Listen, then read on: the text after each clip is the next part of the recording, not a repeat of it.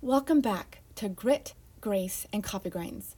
This is your host, Anna McCutcheon, and you're listening to episode 49.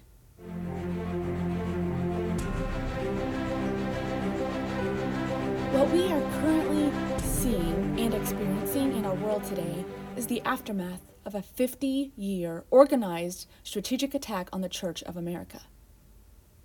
Political podiums and gospel pulpits were once used for standing against the enemy, speaking truth to the masses, and protecting it with laws penned into existence by men of God who feared not for their very life. God's own soldiers can no longer speak truth without sounding harsh, cruel, radical, or even foolish and absent-minded. Listen, soldier, the truth matters to God, and so it must matter to us. We need to stand, speak truth, regain lost ground, and protect our rights, our families with tenacious ferocity.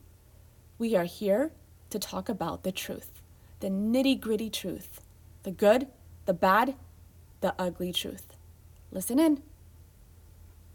Of course, you can't make it very far into a biblical study of trees and bearing fruit until you make it back to Psalm 1, which was made famous in churches all across the country by Ron Hamilton, who made it into a song. As soon as I give you the first 4 words, I know you're going to start humming it the rest of the day. Blessed is the man that walketh not in the counsel of the ungodly, nor standeth in the way of sinners, nor sitteth in the seat of the scornful. But his delight is in the law of the Lord, and in his law doth he meditate day and night. And he shall be like a tree planted by the rivers of water, that bringeth forth his fruit in his season. His leaf also shall not wither, and whatsoever he doeth shall prosper. But the ungodly are not so. They are like the chaff which the wind driveth away. So at first glance, of course, my goal-driven achievement self asks the question, what does his fruit mean? And more importantly, what does his season mean? Because if we're supposed to bear fruit in certain seasons, then I need to know if I have a dry season or a more fruitful season, and then how to prepare and prevent attacks in those seasons.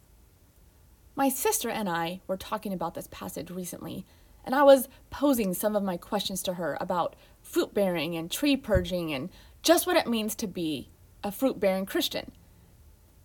If there are certain kinds of fruit, does it have more to do with our individual personalities or the actual works of righteousness we do out of love for Jesus? And what exactly are we talking about with the seasons? Seasons of grief, seasons of joy, dry seasons? How many seasons? My sister would make a great debater. Have you ever seen those political debates where one candidate is just unloading on another candidate, and when they are finally finished with their question or tirade, the other one answers, "Are you ready for my answer?" My answer is no. She put all my questions to rest by asking me, Anna, is there anything particularly wrong if this passage is just saying, bear fruit? You tend to struggle so much with your identity in Christ and his acceptance of you. You have convinced yourself that the only way to prove that you're a Christian to those who you think it needs proven to is to always do the best and be the best and perform the best and achieve the gold medal no matter the cost. Is being a tree and producing fruit for Jesus not enough? This was very interesting to me because one of the main temptations that Satan uses to shake our identity is comparison. In this case, the temptation to compare our fruit to another's. The temptation to compare our job to another's. The temptation to compare our relationships or our platform to another's. During my college years, my comparison radar wasn't usually pinpointing a person, but rather a position. There were numerous leadership positions that were available, by invitation only, to both men and women who demonstrated excellent Christian character and maturity. It wasn't long before my sister and I occupied some of these invitation-only opportunities on campus. Everything from collegiate chaplain and prayer leaders to service extension leader, and finally, the coveted position of floor leader. There was just one more position above the floor leader, and that was the resident assistant. It wasn't too difficult to ascertain what the senior leadership and what the student deans were looking for, and we both began climbing the ranks by our sophomore year. By my senior year, I thought I was in the running for the resident assistant position. I got the expected call slip to the dean's office about the same time one would expect to get it, 2 to 3 months before the end of the school year. I was so excited. This was it. This was pretty close to the Christian Olympics, and I had made it. I had successfully demonstrated my value to the college and to my dorm supervisor. I checked in with the secretary and waited in the lobby. When I was called into the dean's office, I saw 2 very grim-faced women that didn't give me the feeling they were about to bestow greatness upon me.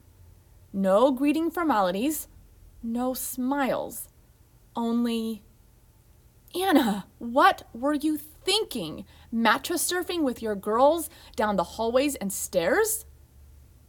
Go ahead, you can laugh at me all you want, but any one of those girls I surfed with would say it was one of the funnest nights of our college careers. It would also be safe to assume I did not get chosen for the resident assistant position that year. There are 2 trees mentioned in Psalm 1. The first one, very fruitful, always rooted in truth and drinking in the water of the word. This tree represents the Christian who is meditating day and night on the word and delights in it. On a side note, I looked up the word delight because I was curious about just how the word of God should affect the Christian who makes it his priority.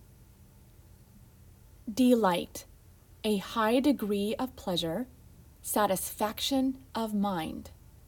Joy. Delight is a more permanent pleasure than joy and not dependent on sudden excitement. That was an unexpected truth bomb for me. Man, ignorance truly is bliss. When a soldier is delighted by and delighting in the law of his God, there is no spare time to compare, neither is there gratification in it. And then there is the ungodly representation of a tree. It's chaff that the wind drives away. It's not even a tree, and it's not producing fruit, and it is not delighting in the law of the Lord. In fact, it is the exact opposite. This passage is just comparing 2 kinds of people.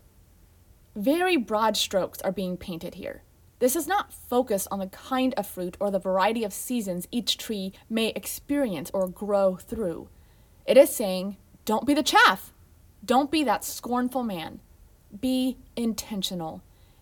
Intentionally spend your time, spend your energy, purpose on being rooted and grounded and built up in the law of the Lord, and you will naturally produce fruit and represent the kingdom well.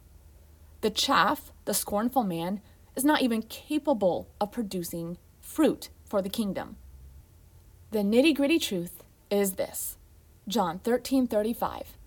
By this shall all men know that ye are my disciples, if ye have love one to another. Isn't that enough for me? The truth is, it can be. Thanks for listening to this week's episode of Grit, Grace, and Coffee Grinds. If you would like to connect beyond the podcast, I post weekly to Instagram, where you can find me at author Anna McCutcheon. And you can also find me over at annamccutcheon.com. We can provide a transcript for each episode, so if you know someone who either can't hear or prefers reading to listening, simply head on over to annamccutcheon.com/about and send us a quick note asking for the episode that hits your fancy, and it will be sent to you. Soldier, thanks for listening, and I'll see you next time.